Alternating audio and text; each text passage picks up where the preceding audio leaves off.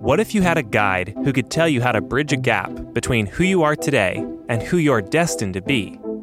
What if each week you could hear a story of someone who has tried and succeeded, or perhaps tried and failed, but learned something in the process?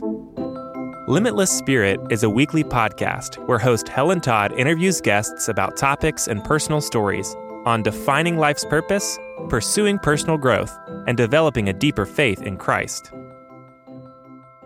In every conversation about marriage and family, whether it's reproductive technologies or divorce or who should be on a child's birth certificate, every single conversation was obsessively focused on adults, and the children got no voice. The only time the kids were mentioned is if they loved it. That's it. And only as trinkets to affirm what the adults were already doing or wanted to pursue. Kids have lost their parents to tragedy all through the human experience, right? Like, we have a lot of familiarity with kids losing their parent to tragedy. But these days, in the cultural conversation and in the legal conversation, we are now insisting, incentivizing, and encouraging mother and father loss and doing it in the name of progress. And that's an injustice. That's something that I think that all adults, especially Christians, have got to stand against. Welcome to the Limitless Spirit podcast. I'm your host, Helen Todd. There are not many people who would disagree with the statement that children should be protected in a society and should have rights. But what are those rights that are the most beneficial to children is a subject of much discussion and argument. As a result, children today across the world are in greater danger than ever. My guest on this week's episode is the founder and director of the children's rights organization, Them Before Us. Katie Faust is a mom of 4 children, one of whom was adopted. She has worked at the largest Chinese adoption agency in the world and has 20 years of experience in youth ministry. Her personal experience of being raised by divorced parents, one of whom was involved in a homosexual relationship, and her observation of the needs of children of different backgrounds led her to the conclusion of what is the most basic fundamental right of a child and how we can ensure this as a society. In this episode, you will hear why Katie, in spite of her unconventional upbringing, is thankful to her parents. She will also share about the culture trends that are the most harmful to children and what is the best way to protect them. I believe this is an important conversation, and I hope you enjoy this episode of the Limitless Spirit podcast. Good morning, Katie. Thank you for joining the Limitless Spirit podcast. It's so great to have you on the program. Thanks so much for having me. It's wonderful to talk with your audience today. Well, I'm very interested in your organization, and it's more than just an organization. It's a movement called Them Before Us.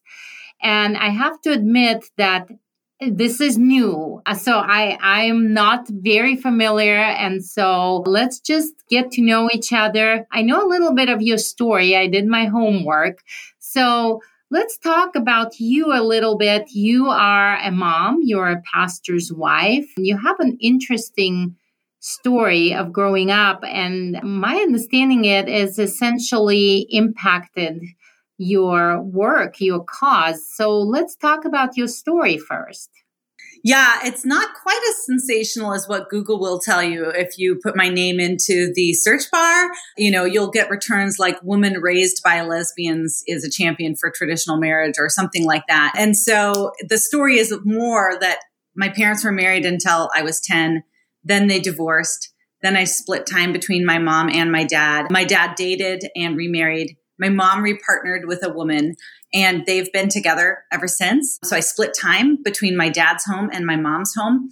I love my mom and dad. They both had critical influences on my life. And I love my mom's partner.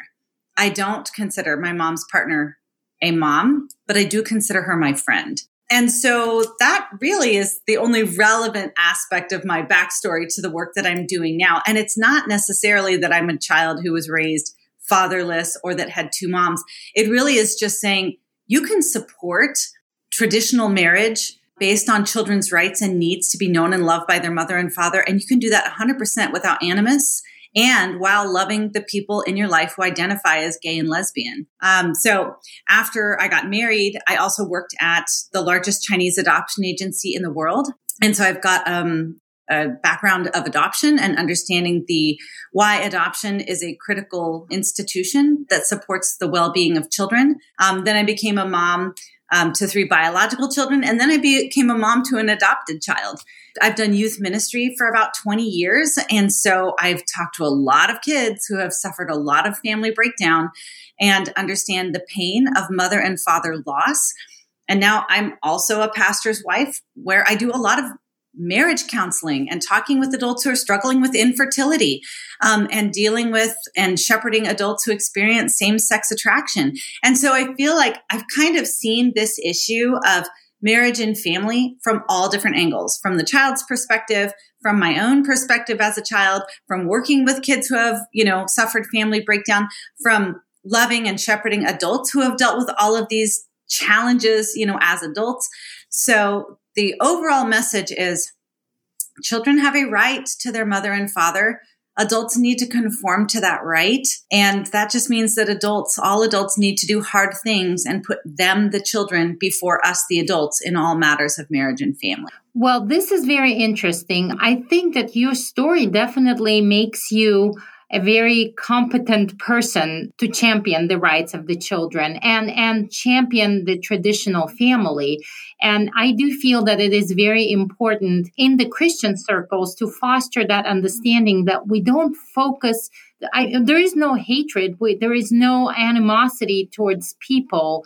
We are fighting for institution, not of marriage, not against people. And also, I think it's a very great perspective that we have to put the rights of the children before our own. If we want to have children, we have to recognize that they come with a responsibility. I'm a mom too. And as parents, we know that, the children are eternal responsibility that you never really give up, and you have to put their rights first before they can protect their own rights. And so you kind of answered my next question a little bit, but I'm still going to ask, was there a particular incident or story that inspired you to start this movement? No, not a particular story. It was mainly just that I saw the narrative, especially around the conversation about marriage when we were debating gay marriage, when I saw that, number one, they were lying about children. They were saying kids don't care if they have 2 moms or 2 dads.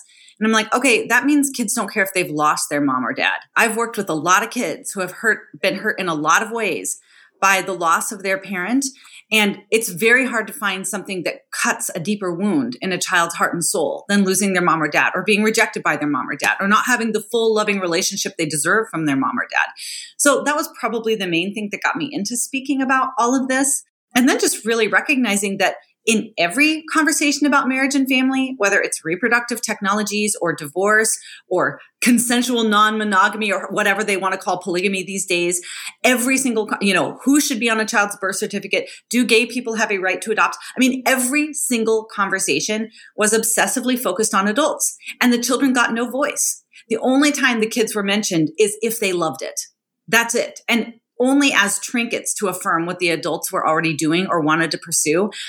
And I understand kids have lost their parents to tragedy all through the human experience, right? We have a lot of familiarity with kids losing their parent to tragedy. But these days, in the cultural conversation and in the legal conversation, we are now insisting, incentivizing, and encouraging mother and father loss, and doing it in the name of progress. And that's an injustice. That's something that I think that all adults, especially Christians, have got to stand against. So let's talk about you. When your parents divorced, and you said that they remained actively involved in your life, so it wasn't quite as tragic maybe as some children who completely lose a parent, but it was very non-traditional in terms that, your mom had a same-sex partner. So how old were you at that time? I was about 11 when my mom partnered with her, got together with her partner. And yeah, thankfully I did not suffer the dad deprivation that a lot of kids of divorce suffer, at least, losing contact or having infrequent contact with their non-custodial parent. But instability is a feature of a child's life post-divorce, and that certainly was, the case with me. I do write in the introduction of my book that I would not be who I am without both of their involvement. My mom was just and is just so empathetic and sensitive and really helps me to love and have compassion for people who disagree. But my dad gave me what a lot of dads give their daughters, which is confidence. Confidence to walk into a room of men or stand up for myself. And so I'm really grateful that even though they split and chose, different paths for their lives after the divorce, that they both remained in my life. The good news is that I always had peace with my mom and dad for the most part. And I don't go into a lot of details about their situations and lives, but I will say that their involvement and connection to me was so important and so critical. And that thankfully it's not the story of a girl who lost contact with her father. But what we do at Them Before Us is we catalog the stories of kids who have lost a relationship with their mom or dad. And it's devastating, right? Our website, thembeforeus.com, is one of the very few places where you can read the stories of kids who were raised by two moms or two dads whose other parent was completely cut out of their life. And the kids are not fine. That's what the whole world is saying. It's the kids are going to be fine as long as they're safe and loved. No, they're actually not, right? These kids who have lost a relationship with their mom or dad, especially if they are starved of the presence of an opposite sex parent or, they're growing up in a same sex household, they experience what we term as mother hunger or father hunger, where they hunger for the love of their missing mom or dad. If these children are created through reproductive technologies, even if they were raised by heterosexual adults, they struggle with identity issues. Who am I? Where did I come from? Does my father know who I am? Know that I exist? What do they look like? So we really try to, share the stories of those kids who really were deprived intentionally of a relationship with one or both of their parents. So the lack of two-parent environment is a big threat to a child's well-being. What are some of the other threats that we have in the modern day culture that you feel infringe on the rights of children? Yeah, that's a really great question. So children have a right to their mother and father. I think most of us, especially most Christians, are familiar with a child's right to life. And we have made a lot of advances against abortion because we have stood unflinchingly on that natural right of children. Children also have a right to their mother and father, right? They deserve, they need, and they crave the love of those specific adults, their own mom and their own dad. And there are a multitude of movements and interests that are seeking to separate them from their mom or dad. We go through them one by one in our book. So I'll just give you a quick overview. First of all, I'll say that marriage is a social justice issue for children because it is the only adult relationship that unites the two people to whom children have a natural right. And you'll see in the book and all through our work that we don't make a religious case for marriage. We actually make a human case for marriage. That this is a human institution because this is what human children need. And human children need their mom and dad, regardless of whether you're growing up in Indiana or India, right? All kids need the love of their mom or dad. All kids crave it, and all kids are harmed if they lose it, even if they're subsequently adopted by loving parents. So marriage is the first and primary children's rights issue when it comes to their mom and dad. But there's a lot of other issues that are threatening children's rights. Chapter 5 of our book, we devote completely to divorce and how divorce devastates children's lives. It halves their time with their mom or dad and oftentimes results in instability where kids are in a revolving door of new partners or new relationships, mom or dad moving or leaving or finding a new job or moving out of state, or new half siblings or step siblings joining the family and then leaving. And it's really hard on kids. So we talk about how divorce impacts their physical, mental, emotional, psychological, and long-term relational health. And then chapter 6, we focus specifically on same-sex parenting. And what is it like for kids to be starved of the complementary benefits of having both a male and female parent? It's really hard. It's really hard on kids. They crave it. They long for it. They will try to find the love of that missing parent somehow because they were made for it. And then we talk in chapter 7 about sperm and egg donation. I say donation in quotes because nobody's donating anything. This is a marketplace where there are buyers and sellers.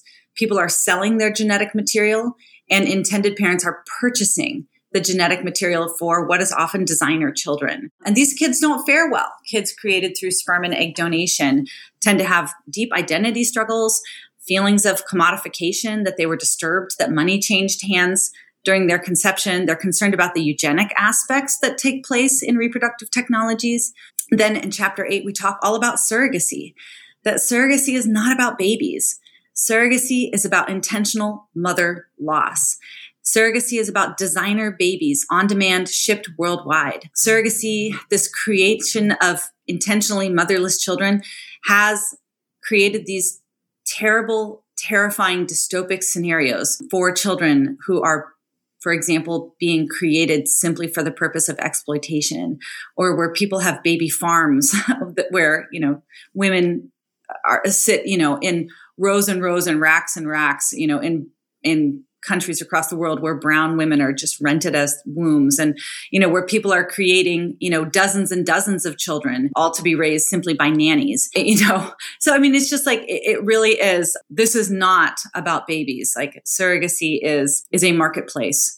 And then we talk about adoption. Let's pause on this for a moment, Katie, because I'm not as deeply familiar with that issue. So, let's say a hypothetical example. So there is a couple that cannot have a child and they're married, they just, and maybe they can't afford the adoption. Sometimes, as you know, probably adoptions can be expensive. So if they take the path of surrogacy, do you think that is bad for the child? That's such a good question. So let's just talk about what surrogacy is, and then we can really answer that question. Surrogacy splices what should be one woman, a mother, into 3 optional women. So the first one is the genetic mother who contributes the egg. The second one is the birth mother who gestates the child. And the third one is the social mother who raises the baby. The child deserves to have all 3 in one person. And if you split them up, the child is going to be harmed. If all of these 3 women are not the same person, the child is harmed. Sometimes in adoption, because of tragedy, the child will lose their birth mother and lose their genetic mother. But that's something that, especially across the adoption world these days, we recognize as a loss and we mourn. Adoptive parents like me are equipped to shepherd a child through the different ways that loss is going to manifest itself over their life. So we know that children of egg donors, for example, who are separated from their genetic mother, suffer identity issues, loss, struggles, feelings of commodification. And we also know that children who we know, because we've had adoption for a long time, that children who lose a relationship with their birth mother often struggle with what psychologists call a primal wound, which is the severing of the bond that they've developed with their birth mother for 9.5 months, right? This is something that crisis pregnancy centers acknowledge, because they tell these mothers in crisis, bond with your baby, love your baby. You can already start to have an attachment, and your baby's attaching with you, you should attach with them, right? And so when a child loses that on the day that they're born, many adoptees report what they call a primal wound, which means they struggle to attach and trust, often for decades throughout their life. And the research bears that out. And finally, children deserve a social mother, a woman in their life every day who's raising them. So let's talk about surrogacy, which always involves IVF. IVF is the process of making babies in laboratories, creating them in glass, in vitro, in the glass, right? 7% of these babies are born alive. 7%. Okay. 93% of these babies will never be born alive.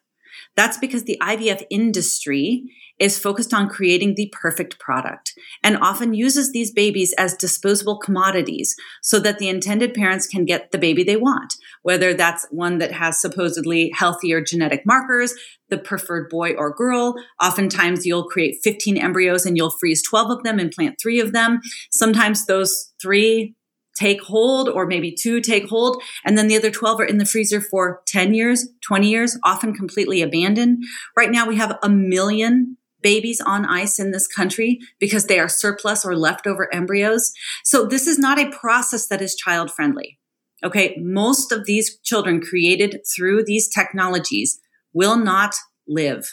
So let's take a look at your very, very narrow scenario. Okay. Let's say that there is a pro-life family that cannot have a child. And first of all, you bring up the example, maybe they can't afford adoption.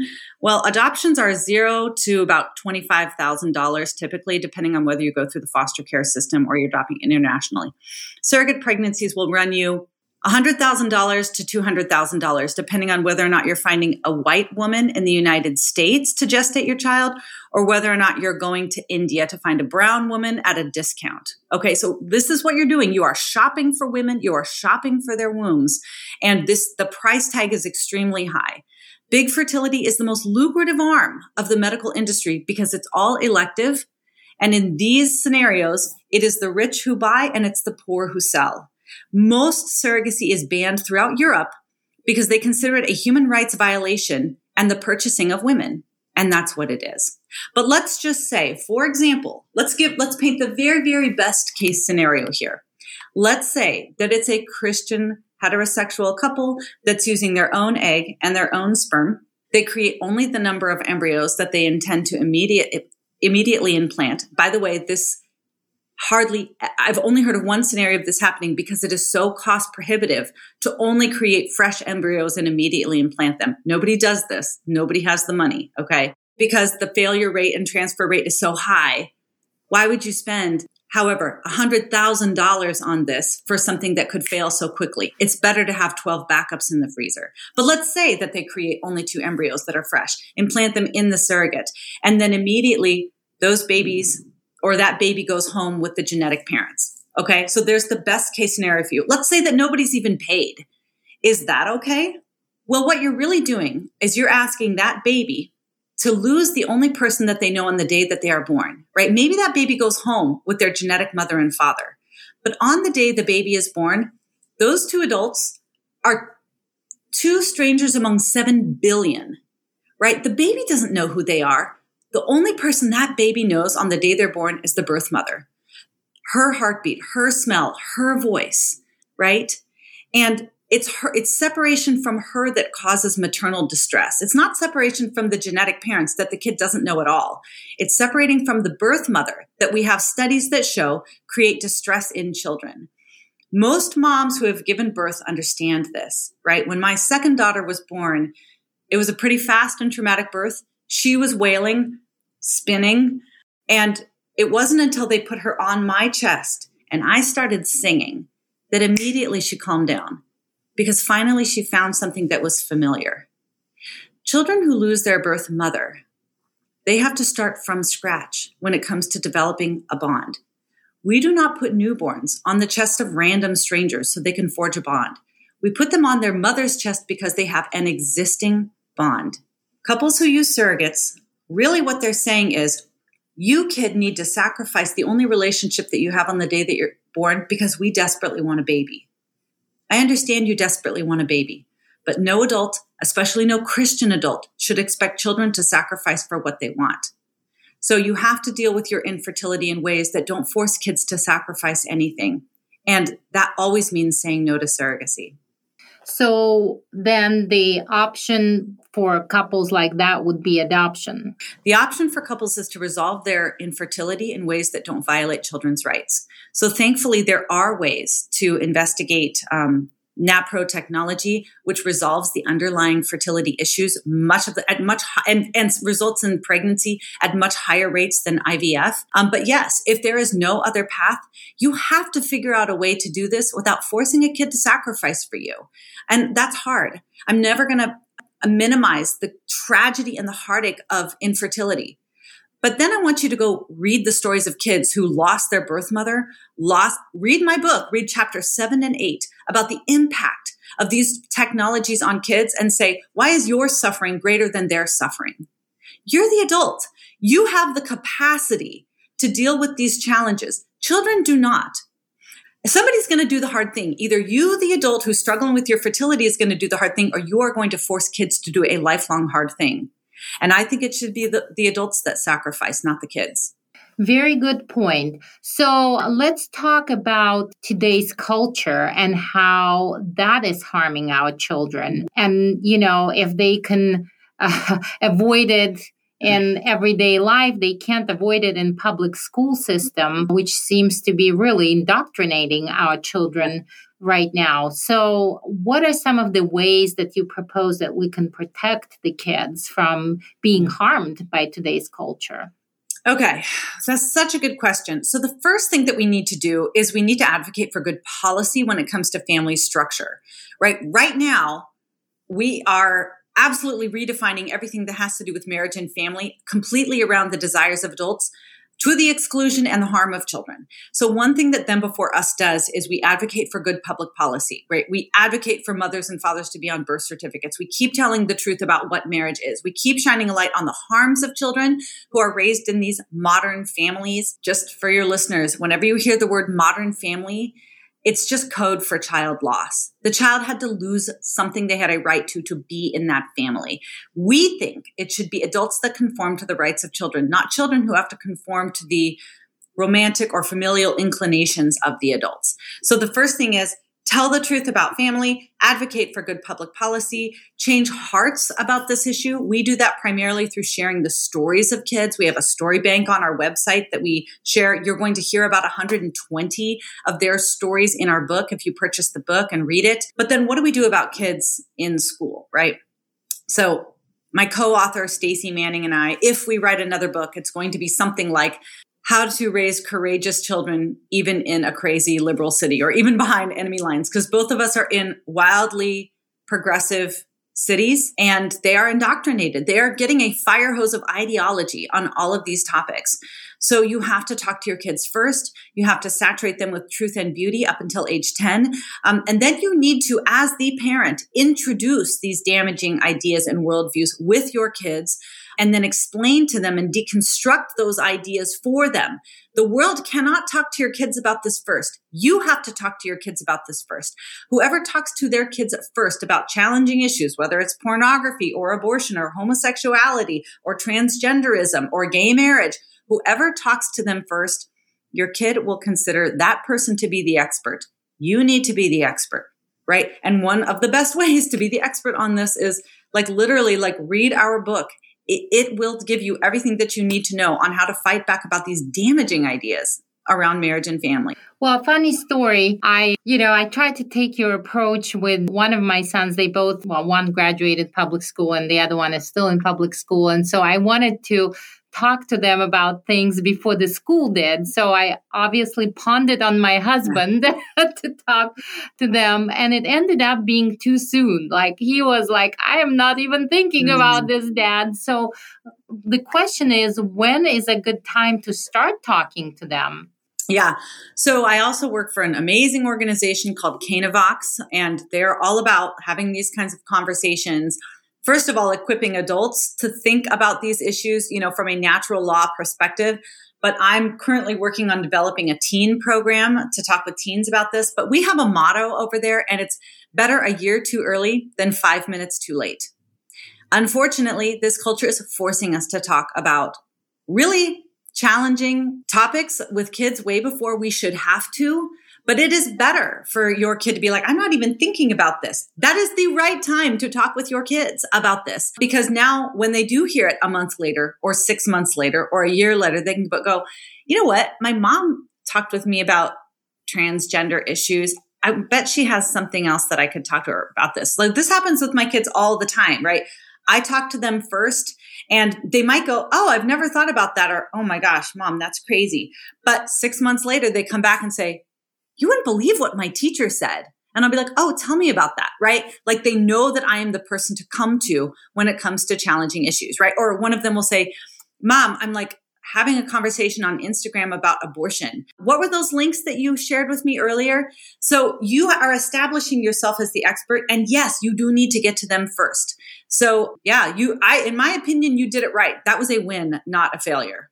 Great point. So let's talk about what do you hope to accomplish with your organization, with your movement, and how can people help? Let's say our listeners are listening to this and they think, wow, that's a great cause. How can they help? Yeah. What we hope to accomplish is a global movement. It's already underway. We have had, if you go to our website, you can see our latest accomplishments. You can see our 2022 goals and projects. We are already shaping the conversation in the US and across the globe when it comes to marriage and family issues. I am amazed at the kind of influence that we have been able to have, even though we are super independent, non-institutional. But this approach, right, to looking at every issue through the lens of children, it works everywhere. Because first of all, we all understand either how important our own mother and father were to us, or the pain of losing our own mother and father. And if we can share the stories of kids, they are the victims when we get these questions wrong. And so we're building this global coalition of adults who are going to protect kids. And it works. It works. Like we have this coalition that includes like Muslims and Mormons and Christians and atheists. We've got a lot of people who identify as gay and lesbian who support us because they understand how important their own mother and father were.